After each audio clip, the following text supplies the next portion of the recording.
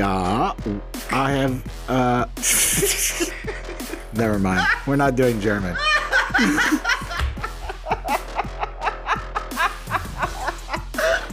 I can't do German. You can only do the yeah. Yeah. Okay. Yeah, we have. No, not we. It's just me. Wait, there's nobody peeking through the mirror. Maybe it's the Yeti. Neil, like... No, there's no Yeti. He's big and he's horny, but he's not a Yeti. He does have a beard, though. Yes, a beard for sure. Okay. So I've examined your case, and it seems to me that your smoking habit, those Virginia Slim menthols, have made you develop a sexual attraction to your smoking, bearded old man neighbor who looks kind of like your therapist. I don't think so. There can be no smoke without fire. You're fired. Okay, thanks.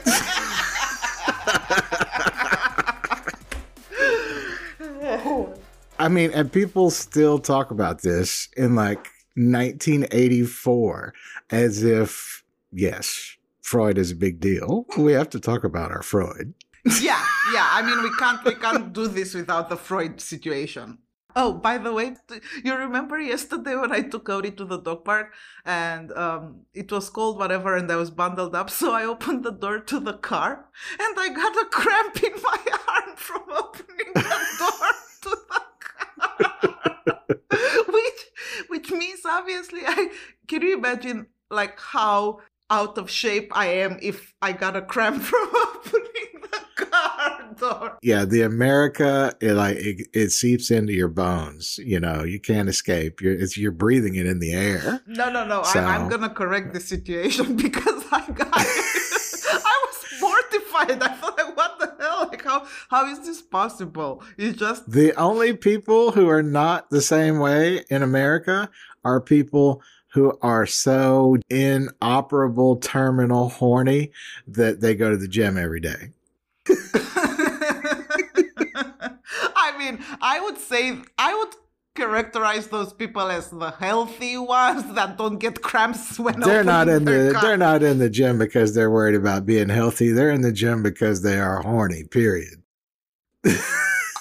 Is that the Freud analysis Exactly. take on it? Exactly. That's exactly what it is. And nobody's going to convince me. See, this is basically the crux of our entire project here. Yes, Freud may be a dip, but then again, I don't know. You got some points. Okay, fine. So tell us, Neil, about Marilyn Monroe. Today we're talking about specifically her death and her mistreatment at the hands of all of her psychiatrists. A bit of a heads up, on today's episode we are going to talk about some difficult topics like suicide, suicidal ideation, and mental illness. If you or anyone you know is having suicidal thoughts, please call the National Suicide Prevention Lifeline at 1-800-273-8255. This is bigger than one person, but she's at the center of it. There are still people 50 years later selling her persona and her image and making their living from it long after the profession they started with has kind of fallen by the wayside and is not profitable anymore. There are still people making their living from the imaginary image of Marilyn Monroe all these years later. Yeah, she became a product in a sense, So her story is inseparable from the Freuds. So much of the culture that was built around her in the post-World War II film industry was directly from her. If nothing else, people that took the money that she didn't get from her own persona while she was alive, the people who profited from it after her death, built the entire American film industry from the money that should have gone to Marilyn Monroe. And really, if you look back on it that way, she is the beginning of the post-World War II, American film industry, which is really, at the end of the day, the only art form that America has. Yeah, I mean, her films grossed over 200 million back then, and that would be about $2 billion in 2020. She got very little of it, very little of it. In fact, from what I saw in the pictures of her home, she lived a very frugal life. We all imagine, again, this is the image they projected, right? Like really fabulous, glamorous lifestyle. Yeah, she was glamorous, she was fabulous, she had jewelry, she had some furs, she had, nice clothing, of course, nice dresses and all that stuff. But her home was really, really modestly furnished. There was nothing extravagant in there. In fact, to be honest, I think most of us have more furniture in our living room than she had. She was, I think, more obsessed with her work than spending any of the money from it. It seems like she wanted to legitimize herself despite the people that were insisting that she be less than she wanted to be. Exactly, because one of the things that really bothered her was the fact that she was not casted in those roles that she was interested in, that would present her to the public as the actress and artist that she truly was, not just the sexy blonde chick. Yeah, and from the perspective and the comments of these people that were around her, for instance, her acting coach, the Strasbergs, and, her therapists and psychiatrists and people like that, they were building their idea for what they wanted to build from, the money that they were getting from Marilyn Monroe. Yeah, the school that they built was on a fundamental level incompatible with Marilyn Monroe. Their idea of how to teach somebody to project an emotion into a camera was to draw on their own life experiences. And in her case, her entire upbringing was a complete mess through no fault of her own. So if there was anybody who could not draw on their upbringing to, project a happy emotion into a camera, it's Marilyn Monroe. So ironically, she paid for a thing that she could never be a part of. Yeah, that is true. I have a literature degree. That's my formal education. And I guarantee you, every person in a literature department, whether they fancy themselves a novelist or not, you're going to read some Freud. Even in 2021, you're going to read some Freud. And as I mentioned before, the Freuds are really inseparable from this story. They're a core part of it. And so the way that it was taught to me in my undergrad theory and criticism, as I remember it, shout out to Professor Marshall Armentor, who did a very good job of teaching this to a bunch of very terrified 18-year-olds and me, the odd person in the middle of my 30s.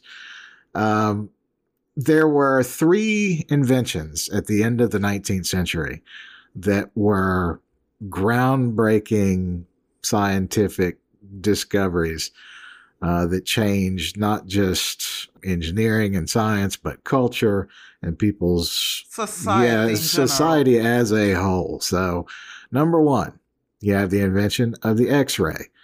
You no longer have to cut somebody open to see if they have a broken bone and risk, an infection that causes them to die.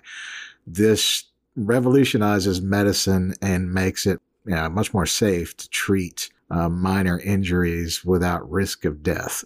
Number 2, the invention of the movie camera, the film camera.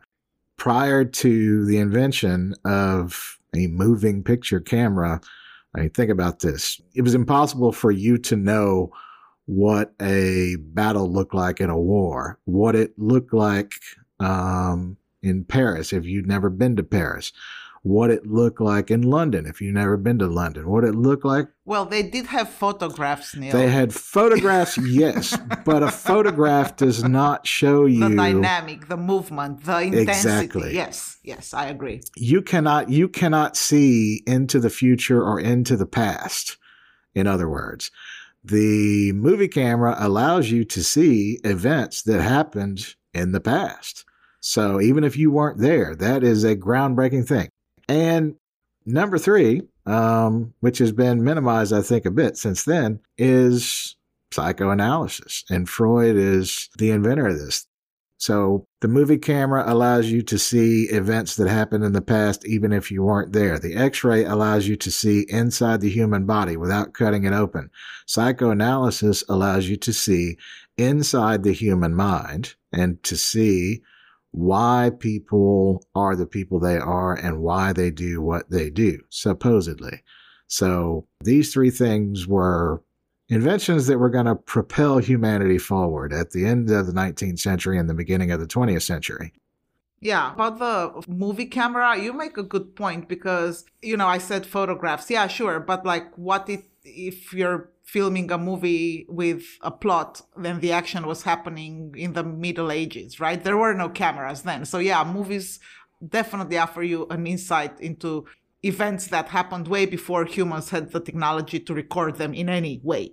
And about Freud and psychoanalysis, yeah, massive breakthrough, just like the X-ray. It's just that it's a little bit more complicated because unlike an X-ray, psychoanalysis, depending on the psychoanalyst, it can not, it doesn't always show what is happening. It can be interpreted in the wrong ways and then a wrong treatment can be administered. Exactly. Yes. It's a little bit more complicated. An X-ray is like a simple, straightforward medical breakthrough, and it shows you if a bone is broken or not. It shows you if tumors are there or not, or some other medical facts that are very clear, and you can identify them on the X-ray. And they're very hard to like misinterpret a broken arm, right? A broken bone. But with psychoanalysis, we go into a field that it's so much more complicated, complex, and very, very subjective. And it all depends on the psychoanalyst's view and how he interprets things. And then we can have results that can be great, and medical treatment helps the patients. But then we have, sadly... Really, all of which is to say that it's BS. Yes, it is. That's fine. I completely agree. That's the point. So we're not saying psychoanalysis. No, like it's a great breakthrough, and mental health is important. And if people have issues, they should go definitely see a therapist. Most people are gonna see psychologists, though, not psychiatrists. That's a major difference. Psychiatrists treat more serious conditions. Psychologists are for people, generally for, mild depression, stuff like that, nothing major. If we're talking schizophrenia and other more serious issues, that's when psychiatrists generally get involved. I mean, let's be honest. We're talking about a particular method. This is what they saw themselves. It was a method that has not really been used all that much since the 70s for its intended purpose. That's fine. I mean, and it's not the only one of those, three grand inventions. I mean, it's a bit of a tangent, but one of the first sort of grand scale ideas for the movie camera, as I mentioned in introducing all of this, is naturally you want to go take a camera and film a war. So somebody did that, and it turns out the war was relatively boring when filmed. So they had to go after the fact. And we're gonna dig some holes and say that a bomb went off here, and we're gonna drag some dead bodies onto the road to make it look like it's a little more, a little more violent than it really was. Yeah, give it some spice. Drop some dead bodies in the middle of the road. Yeah, we gotta get some blood over here because that sadly, helps. I mean, yeah, blood is always a good thing. Yes. So that was, the film, let's say the film industry had its own hiccups as well. Yeah, but that's the thing. Like, okay, maybe they, you can manipulate anything with a movie in a moving image, whatever. But most of the times that won't get anybody killed. Or that's the difference with psychoanalysis. It's psychoanalysis, unlike movies, is somehow so much more complicated and it can go wrong. That's the point. Like with movies, I mean, you can only go so wrong, and people generally won't kill themselves after watching a movie, you know, depending on what movie they watch. We're going to try to explain this in as simple a, because I mean, there's a century of writing you can go through to research the history of psychoanalysis and its influence on literature and film and everything else. So we're going to do our best here to condense this into a 1-hour podcast, which in itself is a pretty sketchy proposition. We may need to, get the blood mops out and put some squibs with some ketchup in after we're done here too, to kind of spice this up a little bit, because, it's tough to squeeze it all into an hour. We don't have to, though. That's the thing. Like, we don't have to squeeze it. We can let it stop squeezing. No, not like, squeeze. Squib. A squib is the thing filled with fake blood when you get shot in a movie. I don't know what you're talking about. Like, you completely lost me. I'm lost here. Okay, if you're not Alec Baldwin and you got a gun with some fake bullets, you're going to shoot somebody with a gun. And when you shoot, there's got to be some blood to show the audience that that guy got shot. Yeah. So they have these little like exploding ketchup packets. They're called squibs. Okay, what does that have to do with our podcast? Like, can we just get back on track to the subject? Well, anyways, squibs are important. Marilyn grew up in orphanages and with several foster care families. And that happened because her mother was institutionalized for most of her life. Her father had left her mother. Marilyn never met him, which is one of the main reasons why she kept looking for a father figure in her life throughout her entire life. And this is also why she was dating men that were older and like powerful men that she could associate with the father she never had. So daddy issues in a nutshell. She was sexually abused when she was 11 years old, and it happened more than once throughout her teen years. She first got married at 16 years old. This marriage was an arranged marriage by one of her foster families who was moving out of state, and because Marilyn's mother never gave up custody, they could not take her with them and cross state lines. About her first marriage, she says the following: "My marriage didn't make me sad, but it didn't make me happy either. My husband and I hardly spoke to each other.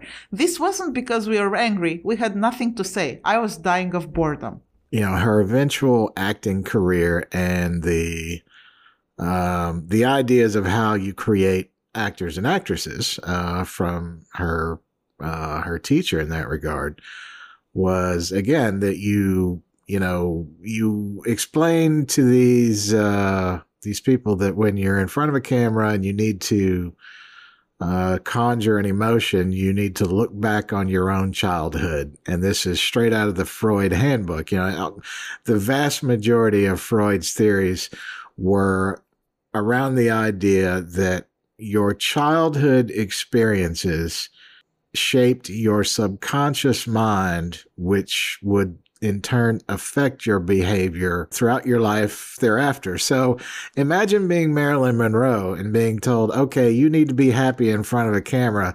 Think about a happy time from your childhood. And it's like, are you kidding me? Is this the time that I was abandoned at an orphanage, or is this the time that my dad disappeared and I never saw him again? Which one of those is more happy to you? Yeah, I mean, her entire life up to the time she became relatively famous was a series of really sad events. And this is the thing. I mean, as if it wasn't enough that they had been through that trauma once, they had to relive it over and over again. Yeah, this is a very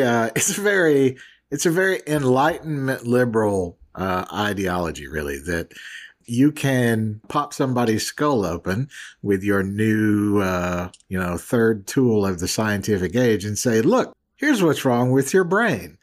And the assumption is the patient would look at that and say, oh, yeah, you're right. I need to go home and fix my brain, so I'll go do that by myself. No. Yeah. Don't leave it all to the patients. You have to help them and give them the tools to be able to get past that trauma. Don't just throw them in the middle of the trauma again, make them relive it again and again and again, and then expect them to get better. It just won't happen. To clarify, before we're too hard, it's not how you're going to be treated if you go see a therapist in 2021. But that doesn't mean it has no merit. If you want to be a novelist and you get a Master of Fine Arts from some university, like I said, you're going to read some Freud, because if you want to create fictional characters as if you were a movie star, as if you were a novelist, Freud's still very relevant there. It's still the best way.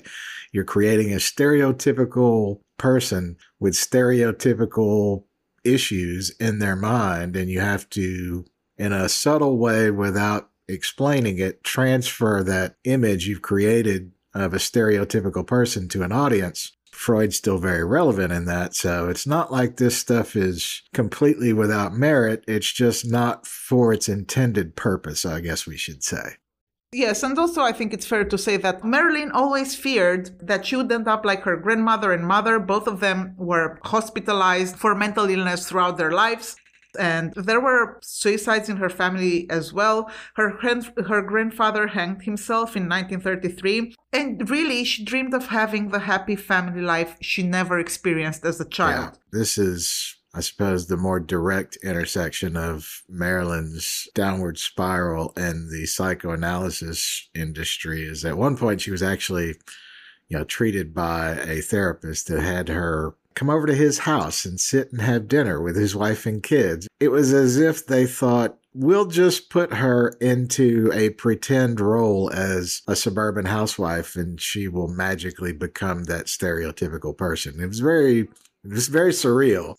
Very surreal, and also at the time, it was very wrong. But we'll get to Dr. Greenstone in a bit.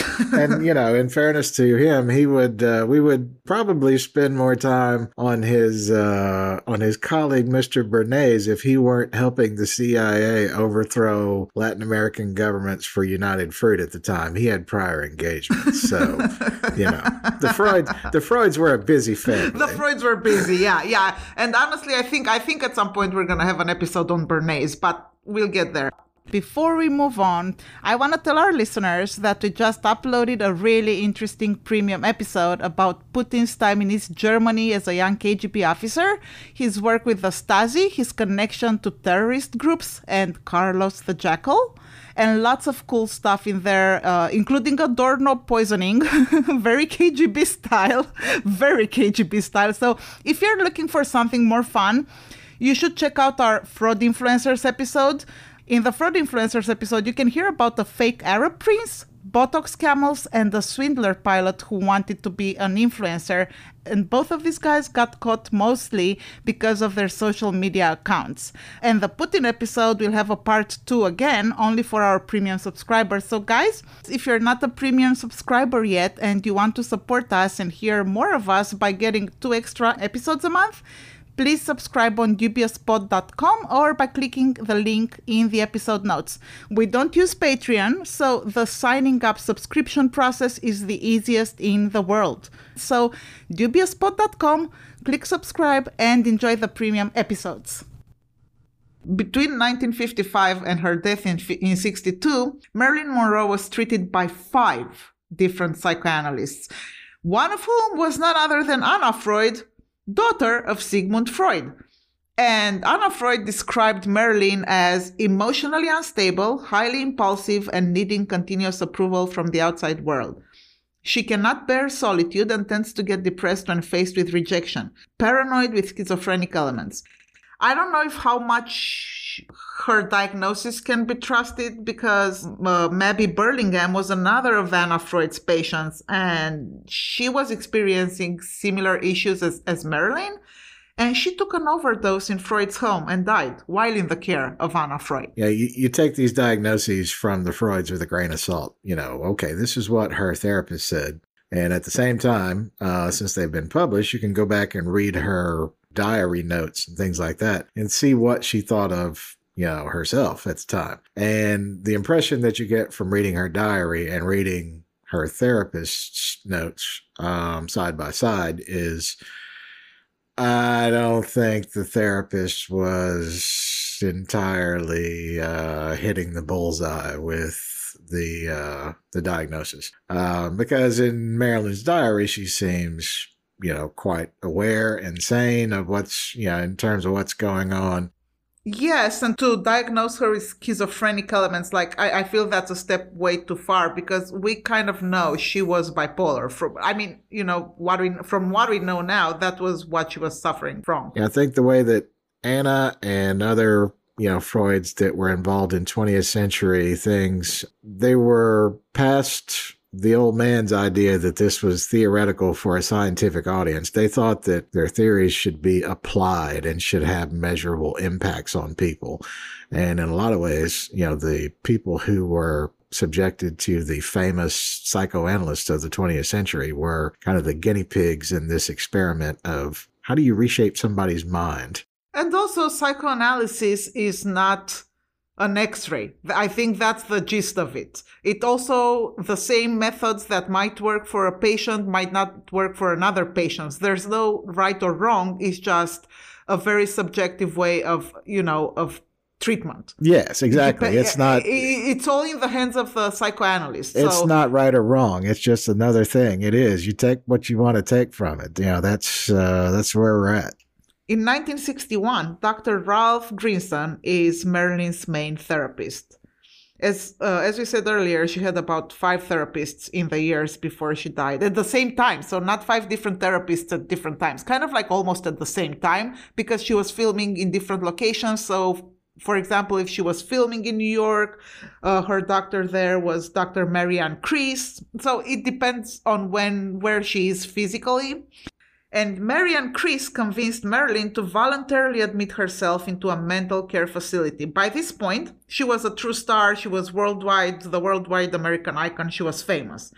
Now, what led to this pivotal moment of her checking in this mental care facility? I think this is, in my opinion, the beginning of the end for Marilyn. Yeah. This is where things started going really, really wrong. Marilyn Monroe was married at the time to Arthur Miller, Death of a Salesman. We all read it. We all know who Arthur Miller was. Yeah. Biggest American playwright. But the relationship unraveled while they were working together on what would be her last film, The Misfits. The movie script was based on a short story by Miller, and it was initially intended to help her be seen as a serious actress, which is what she wanted. But by the time the film was shooting in the summer of 1960, she wasn't thrilled about the script at all. She said, "Arthur said it's his movie. I don't think he even wants me in it. It's all over. We have to stay with each other because it would be bad for the film if we split up now." So her marriage is unraveling. The movie project she had put so much hope in to present her to the world as a deeper, more complex actress is not turning out as she wanted it to. So things are already going bad. She's the most famous adherent to the school that her acting coach is putting together. And he is putting together a school using a method of teaching people how to act that she cannot possibly adhere to because it's asking her to relive the trauma of her childhood. So she is bound to something that she can't possibly be a part of. And this is not really anybody's fault, but let's add fuel to that fire that now she's also got herself into this film that was supposed to change the trajectory of her career and make her a more serious actor than just, the pretty blonde. Well, that's not going well either because her husband is not really interested in her anymore. He's flirting with another girl on the set, and she's been told in as many words, "Don't worry about this movie. We got it. Just go sit over there in the corner and be pretty. We got this taken care of." So she's also being told in a roundabout way that you can't be what you want to be. In addition to, you can't do what the person who taught you is teaching other people to do. So she's being excluded systematically, one by one, from every aspect of her own life. That is somewhat surreal. Yeah. And what's most hurtful, I think, this comes from a man she loves. You know what I mean? Her husband. Like, he's the one who was supposed to deliver that script in such a way that would portray her to the world as the really good, serious actress she was, and that all flopped. Yeah, and instead of that, they told her, "Oh, go eat dinner with your therapist and his kids, and that'll make you want to be a good housewife. That's what you're supposed to do." Yeah, and the shoot was made harder for her because Miller kept rewriting the script, and her ongoing substance abuse was also something that made shooting this movie difficult, because to cope with everything we discussed so far, what does one do? You know what I mean? She probably at this point was already, addicted to some of the prescription medication she was getting.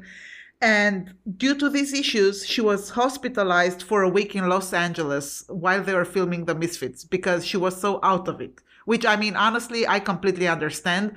And anybody putting themselves in her shoes at this point, how do you cope with all of that?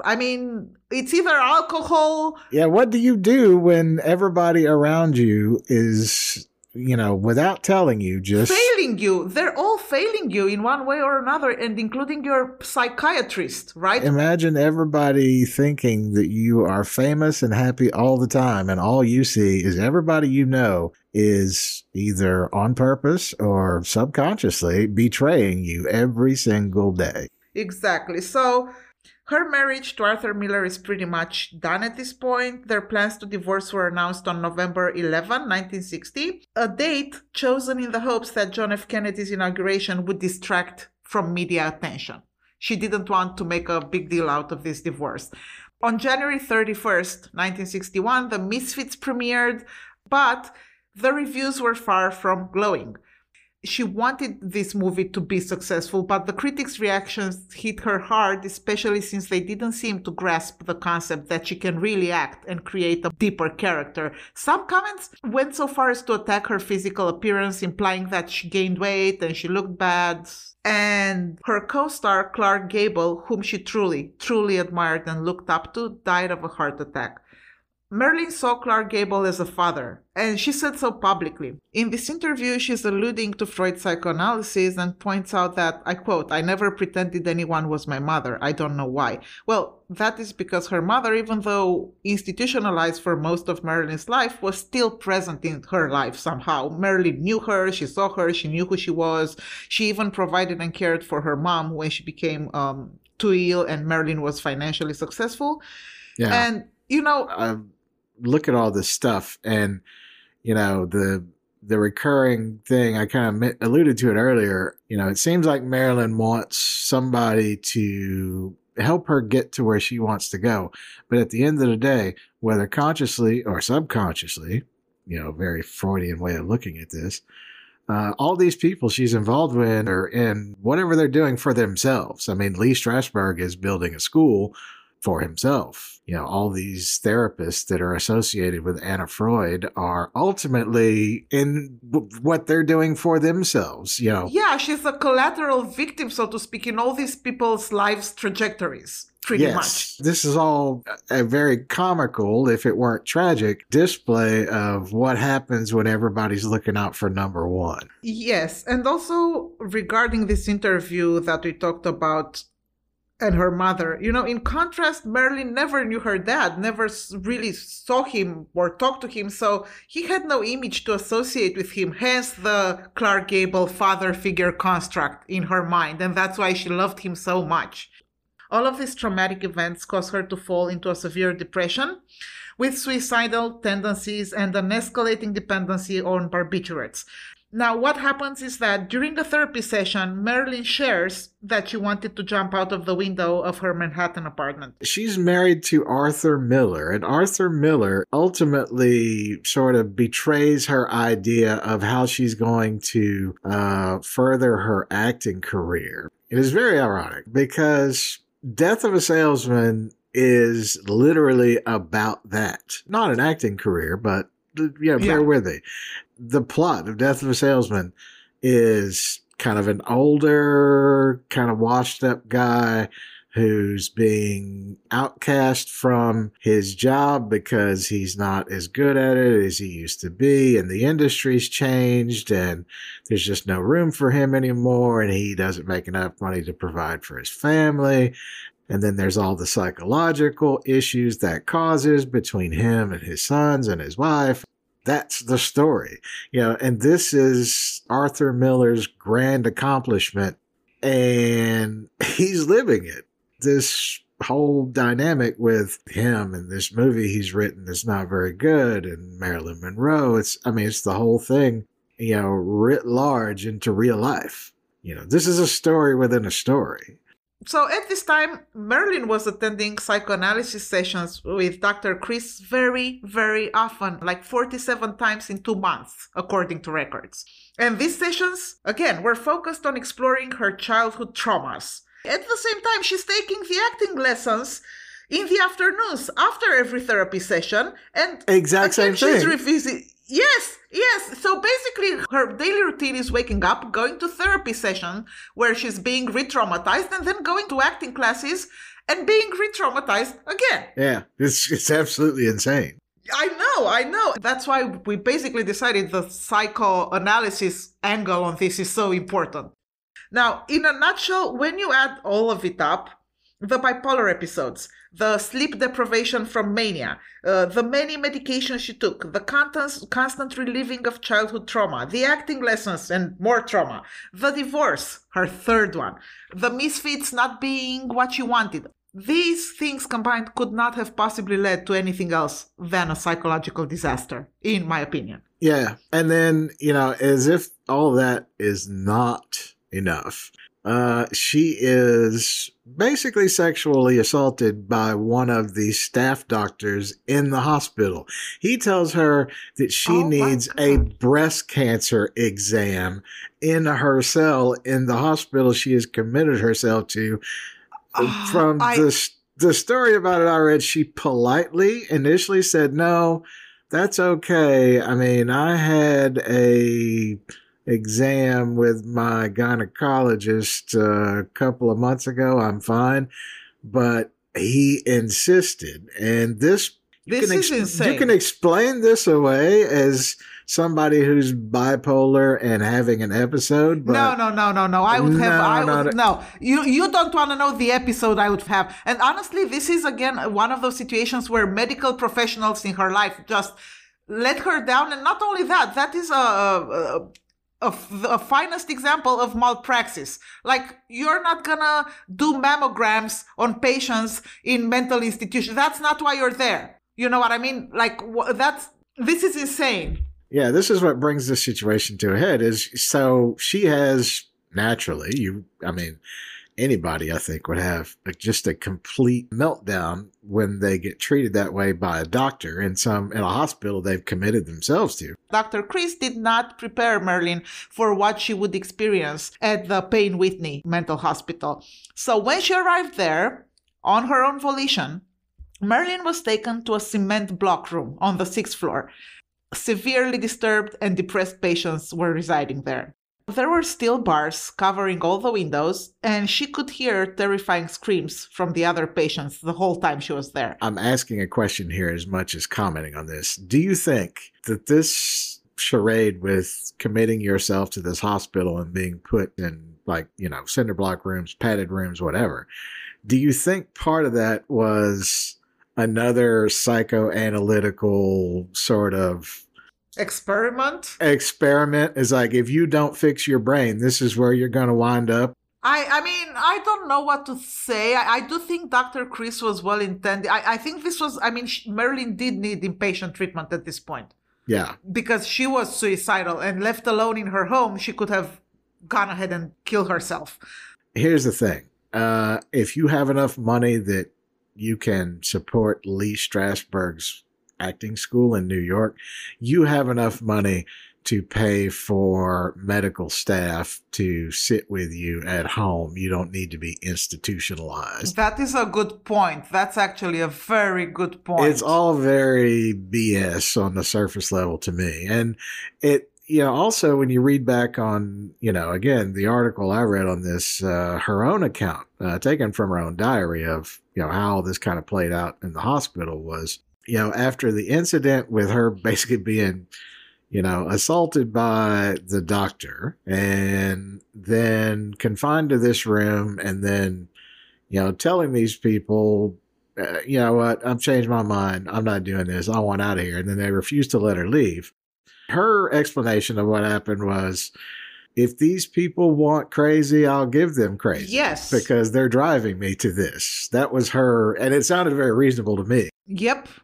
Now, think about it. Ever since she was a very young child, Marilyn feared, this was one of her main phobias in her life, that she feared that she will become like her grandmother and mother. So no wonder she was at this point panicking and terrified when she found herself locked in like a prison. Yes.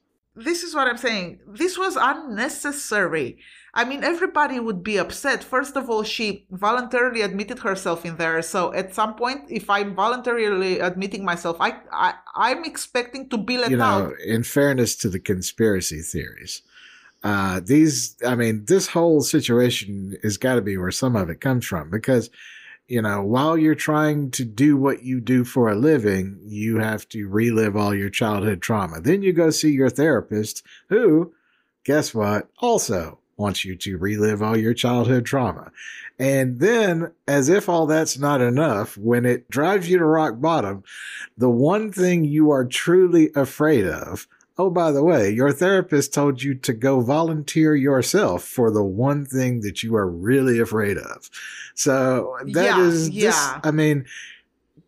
it too much of a stretch to suspect that, all these people are just trying to get rid of this woman so they can hurry up and spend her estate? I agree. As a psychiatrist, Dr. Chris should have kind of seen this is not a good idea. Not in this way. Yeah, she needed inpatient treatment, but it could have been done in a different way. As with so many other problems in the early to mid 20th century, the solution to this problem was an Italian guy with a baseball bat. She called Joe DiMaggio on February 9. Now, DiMaggio showed up at the hospital the next morning and raised hell. He told them that if they don't release Marilyn, he's gonna take the hospital apart brick by brick. And finally, the next day, he sends Dr. Chris and her massage therapist, Ralph Roberts, to pick her up. And according to Roberts, as soon as the car pulled out of the hospital parking lot, Marilyn started screaming at Dr. Chris. And he described the scene as a quote-unquote hurricane unleashed. I'm surprised she didn't drop Dr. Chris right there. I was going to say, I was surprised they were in the car together. Exactly. Yeah, and in her case, I don't know if any human, with her background and the trauma she had been living through, I don't know if anybody could fix anything at that point. It's just too much, and you can't do it without help. And the help she was counting on never arrived, to be honest. In a letter she later wrote to Dr. Ralph Greenson about her stay at the first hospital, she says, quote, "There was no empathy at Payne Whitney. It had a very bad effect. They asked me after putting me in a cell, cement blocks and all, for very disturbed, depressed patients, except I felt I was in some kind of prison for a crime I hadn't committed. The inhumanity there I found archaic. Everything was under lock and key. The doors have windows so patients can be visible all the time. I picked up a lightweight chair and slammed it against the glass intentionally. It took a lot of banging to get even a small piece of glass, so I went over with the glass concealed in my hand and sat quietly on the bed waiting for them to come in. They did, and I said to them, if you are going to treat me like a nut, I'll act like a nut." This particular account of hers, I think it's why you have to take all of these, all these suggestions that all these doctors had her best interest at heart with a big grain of salt. I don't think her own account of her time in the hospital sounds like she was crazy. I think she was in a crazy place. To be honest, if anybody is mentally stable in this whole situation, it's her. Any normal person would have reacted the same way. First of all, she gets sexually abused almost by that quote-unquote doctor there, who shouldn't even be, the lines that were crossed just with that, and then being restrained and having people coming in and out watching her as if she's some kind of circus animal, this is ridiculous. The one person who didn't have anything to gain here was her one true friend really in all of it. The Strasbergs are starting their acting school, and all these psychotherapists or psychoanalysts are associated with the Freuds, and the Freuds have a big interest in legitimizing, their own theories. So they have their own interest in all that. The only person who's not getting anything out of Marilyn Monroe is Joe DiMaggio. And he's the only person who was really her friend in all of this. And I don't think it a coincidence is again, it's because he didn't need money and he didn't need her fame because he was just as famous as she was. So he was her only friend, I think, during this entire ordeal.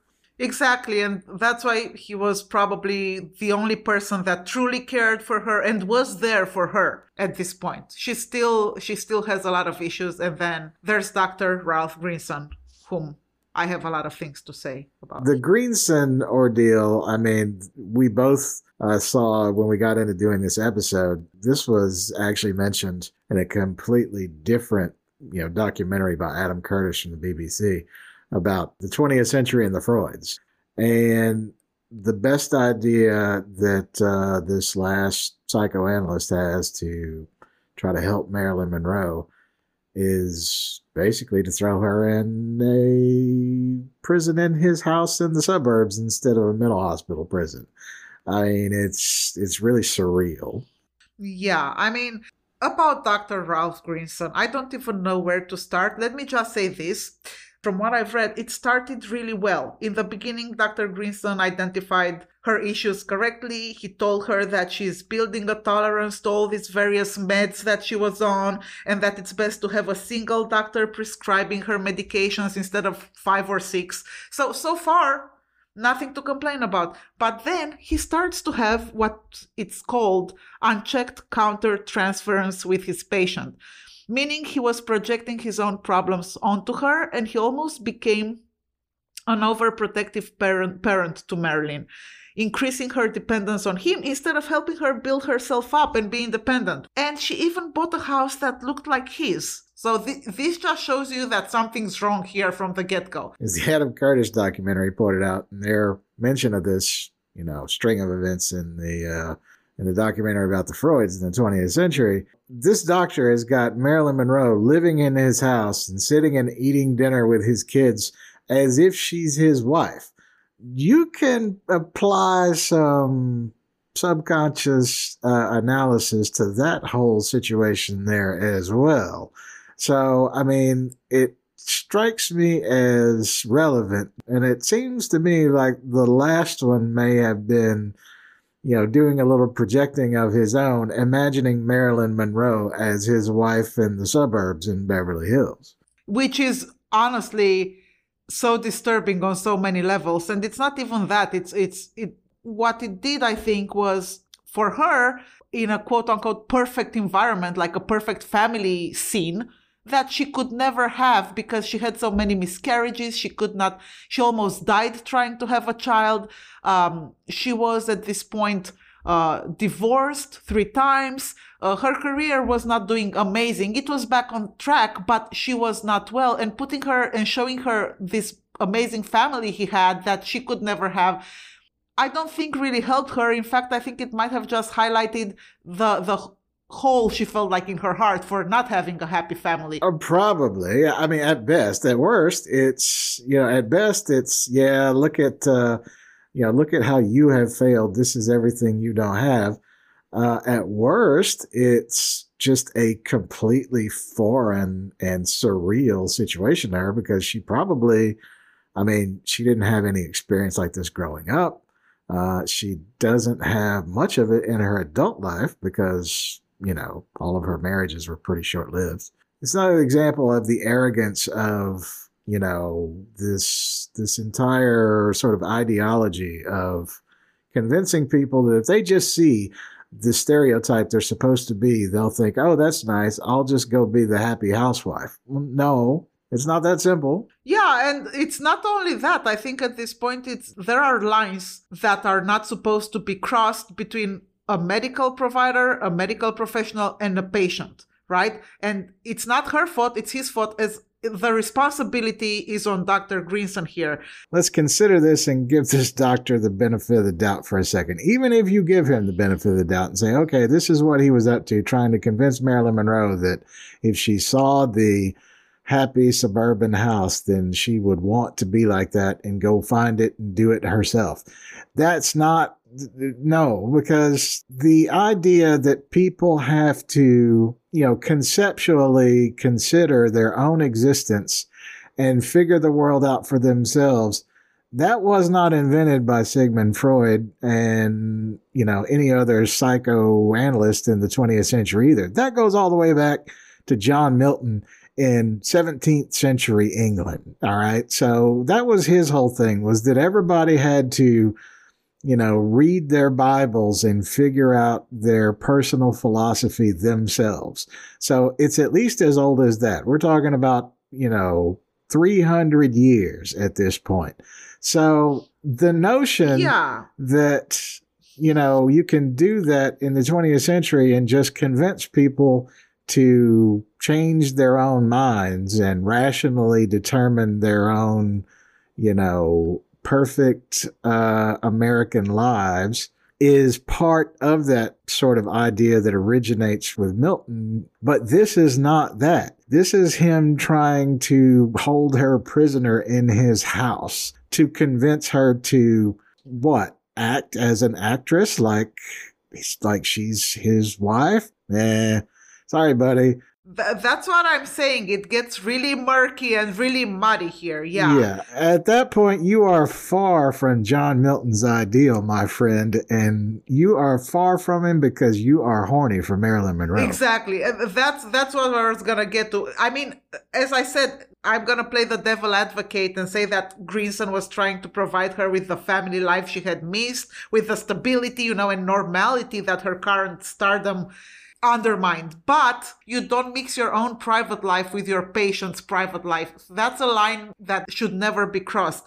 In all fairness, to me, it seems that Greenson fell in love with her. It's just what it is. That's the only thing that makes sense, really, is he's not trying to convince her to act like she's an actress playing his wife for her. He's doing that for him because he knows that this woman has daddy issues, and if I convince her that, I'm dad looking after her in my house, then that takes care of me, not her. Exactly. And I honestly, I can't find too many arguments in his defense because he even chose her housekeeper, a woman called Eunice Murray, whom he knew and who kept a close watch on Marilyn, reporting everything back to Greenson. So Eunice Murray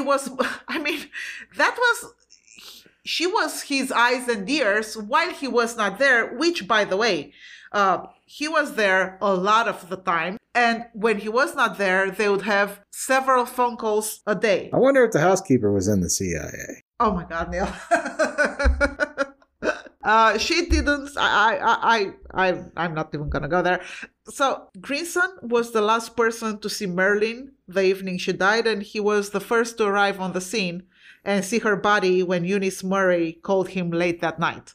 And, there are many crazy conspiracy theories out there, and this is one of them. There was a speeding car that was stopped in Beverly Hills just after midnight on August 4, and it turned out that Bobby Kennedy, his brother-in-law Peter Lawford, and Dr. Ralph Grierson were inside.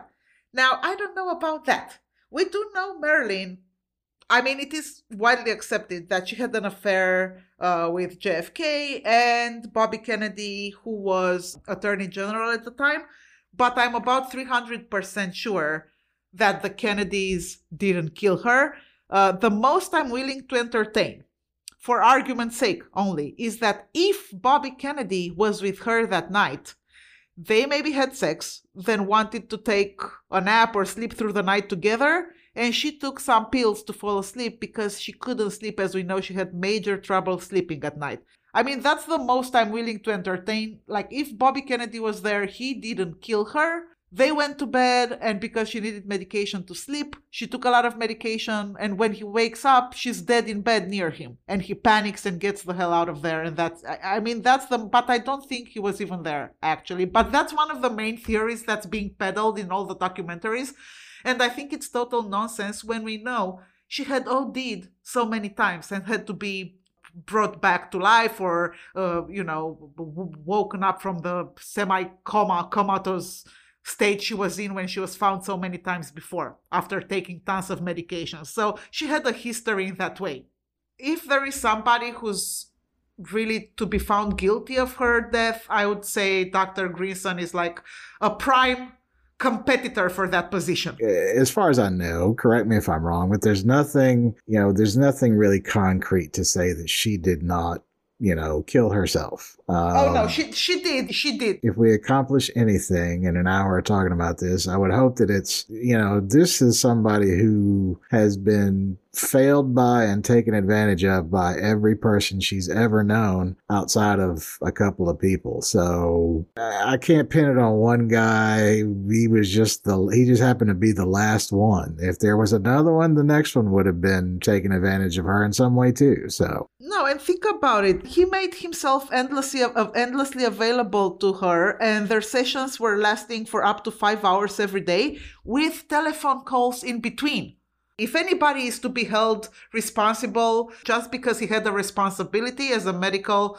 Yeah, you're right about that. He said, he's her last doctor. He does have that responsibility, yes. He was always there, and if he wasn't there, he was on the phone with her. That sounds like a bad controlling husband to me. Like, it's just crazy. The lines have been crossed. Even if we give him that benefit of the doubt and say this is purely professional on his part, yeah, but you've made your entire professional life about treating one celebrity, and you've gotten well past treating and into, controlling and overbearing. So you're not, you're still looking out for yourself at her expense at that point. Yes. For our listeners, if your psychotherapist is picking your maid, just fire them, because that's... I'm happy to sit around and talk about Freud with literature professors for 4 or 5 hours. That seems like fun. I've done that before in college.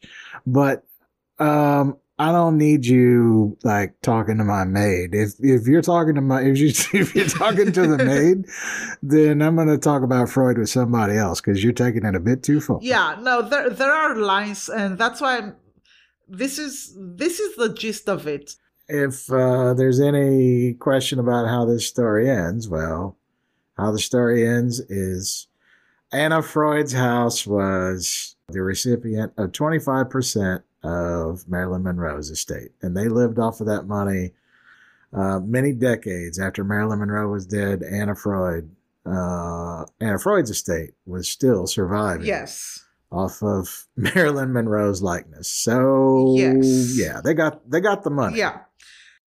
So what we know for a fact is that sometime between 9:30 p.m. and 3 a.m., Marilyn dies. At 3 a.m., Eunice Murray, the maid, wakes up and she feels something is wrong. That's how this is presented. And that's why she wakes up, because she has this weird feeling. I don't know. But she finds Marilyn dead in her bed. Some other reports say that she just saw the light is still on in her room. So then she went to check in on Marilyn, and she saw her sprawled on the bed. And that's when she calls Dr. Greenson. Why not call 911? This is my question here. Why do you call the psychiatrist? Call 911 if you see her unresponsive.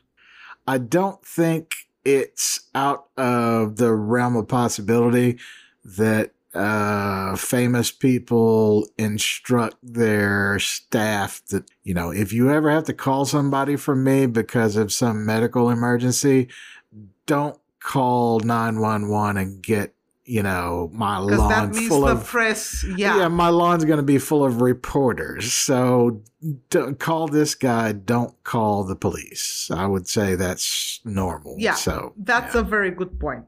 At 3:15 a.m., Ralph Greenson arrives at Marilyn's house and breaks in Marilyn's room. He realizes she's dead. At 3:30 a.m., Hyman Engelberg arrives at Marilyn's house and declares her dead. Engelberg is her physician. At 4:25 a.m., and that's almost an hour later, Dr. Engelberg calls the police and they arrive at Marilyn's house. It is speculated that the time between doctors arriving and police being called was used to dispose probably of medication that had been prescribed in a cleanup to protect especially Engelberg, who apparently had prescribed about 900 pills to Marilyn in the past 2 months. Wow, that's a lot. According to the autopsy report, Marilyn had ingested a large amount of barbiturates. The amount of pills in her system was enough to kill an average person a few times over.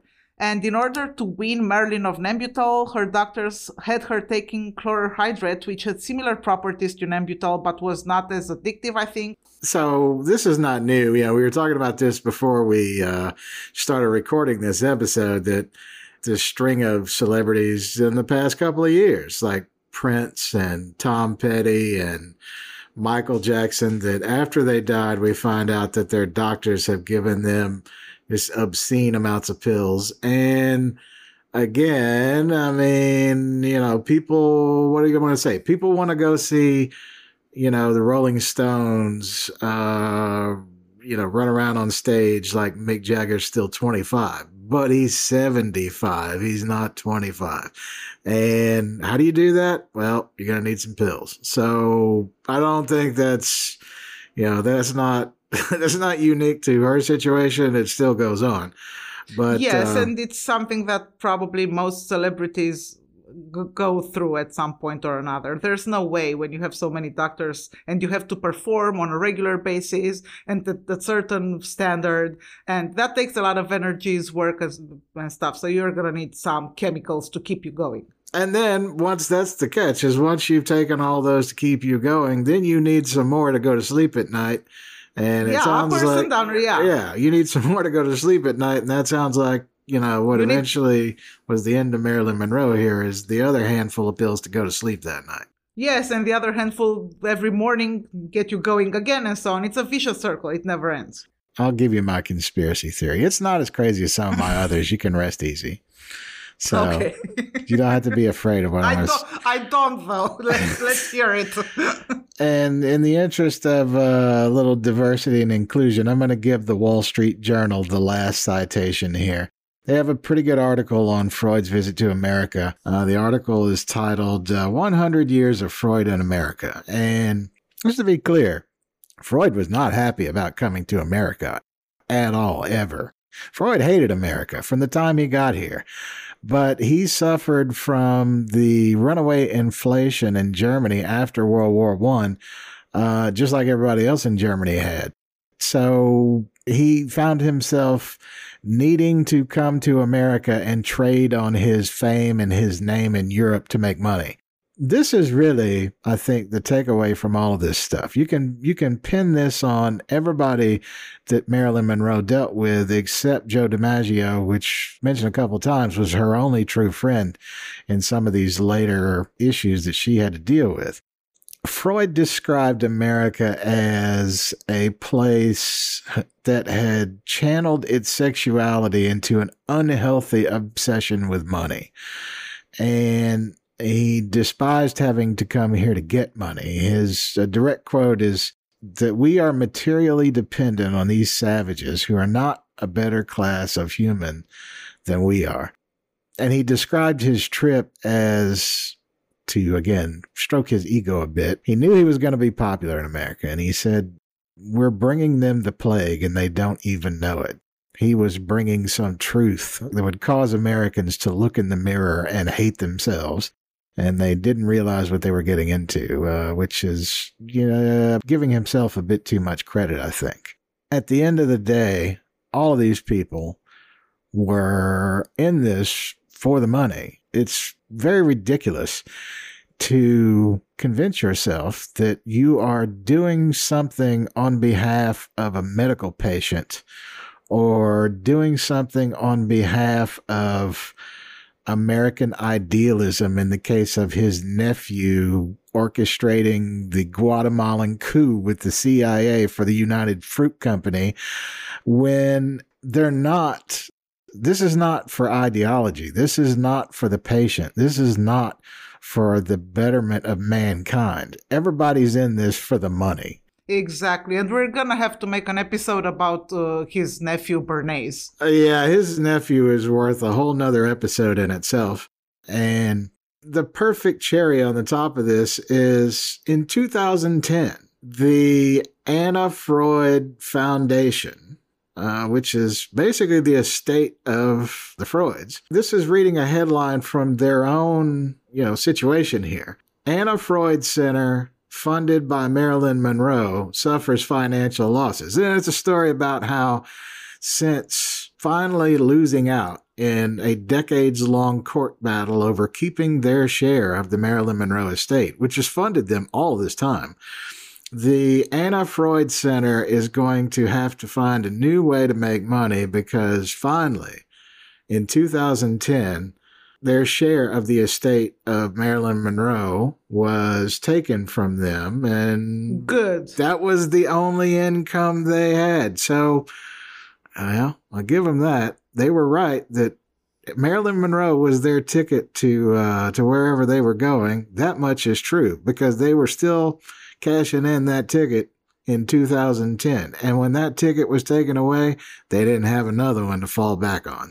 Like I said before, this notion of individuals only need to be shown how they're supposed to behave and they'll fix their own brains and sort their own lives out. It's a very 17th century idealistic ideology, and it's surely not going to work if it's built upon a foundation of everybody only does what they do for the money. I agree, and I actually have a quote of hers that ties in with that, I think, pretty well. She said, "Being a sex symbol is a heavy load to carry, especially when one is tired, hurt, and bewildered. Hollywood is a place where they'll pay you $1,000 for a kiss and 50 cents for your soul. If I close my eyes and think of Hollywood, all I see is one big varicose vein." End quote.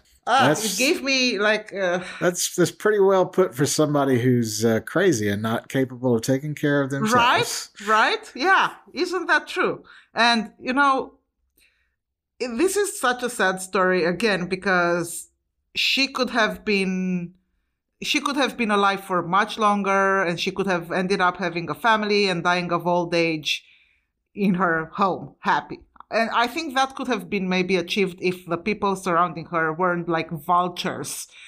Yeah, and I mean, to give her a little bit of responsibility for the outcome of her own life, I suppose, if she had realized earlier that, all these people who tell you that you should want to be a housewife in the suburbs, or tell you that you should want to be a movie star, or tell you that you should want to have this or you should want to have that. At the end of the day, what you should want is the check and then move to Grand Cayman and never return their phone calls again. Because everybody at the end, they're in it for the money. And if you're in it for the money too, at that point, you're on equal footing. Take the money, go home, and never come back. That's the only way that you can deal with the people that she was dealing with, unfortunately. And she did not do that. And so she was ultimately trying to achieve an impossible goal. You're going to find closure for your childhood trauma and happiness with somebody that you're married to, and maybe children or maybe not. And, professional success for your artistic talent. No, America doesn't do those things. America does the check. That you can get. So.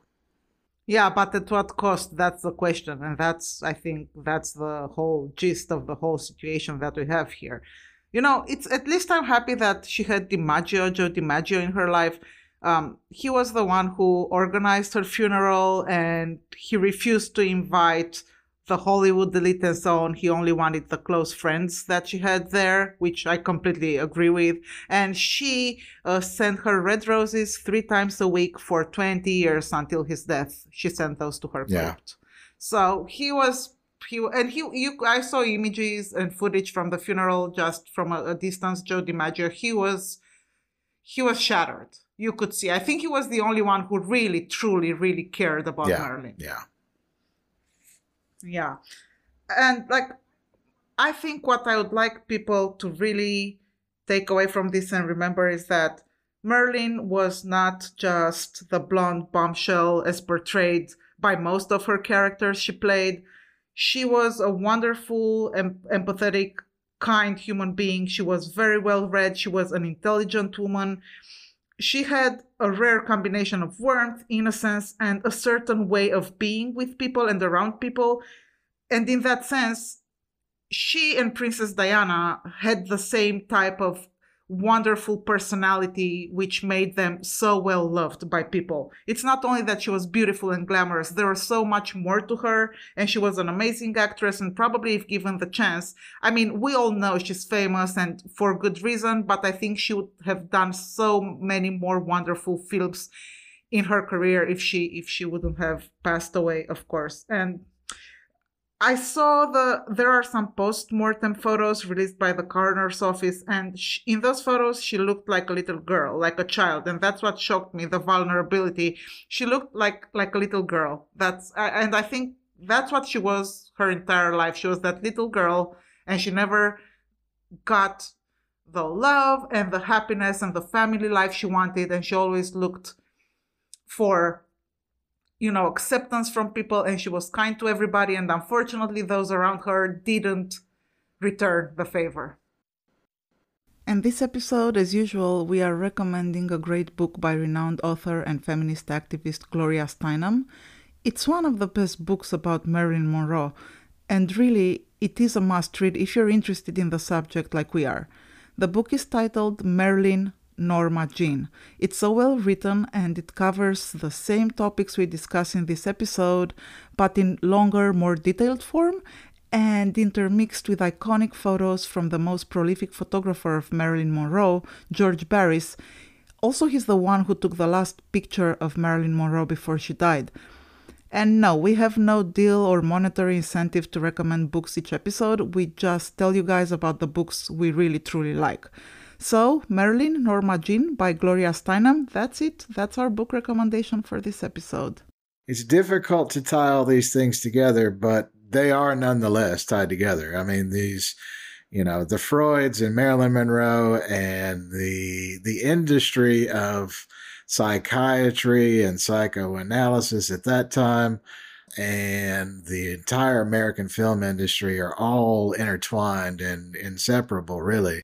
Yes, and there's one other thing. If your therapist, psychiatrist, psychologist, counselor asks you to meet outside the office, then it's a big no, because that's what happened with What Marilyn. about if your therapist suggests that your problem is you are horny because you smell the smoke in his beard? I mean, come on, Freud, you're going to rag on America when you wrote that in 1890? I think Dora's got some criticism for you, my friend. Yeah, Dora was upset. Dora fired him in the intro. Marilyn should have done what Dora did. Exactly. With Dr. Greenson. Yeah, that's the gist of it. And if you like this episode, guys, we suggest listening to our other episodes, which are extremely interesting as well, and following us on our social media channels at DubiousPod on Twitter, Insta, and Facebook, and even TikTok. And not only that, but since you now have the psychoanalytical skills that a whole hour of hearing completely unqualified people talk about Freud can give you, you should post a review as well.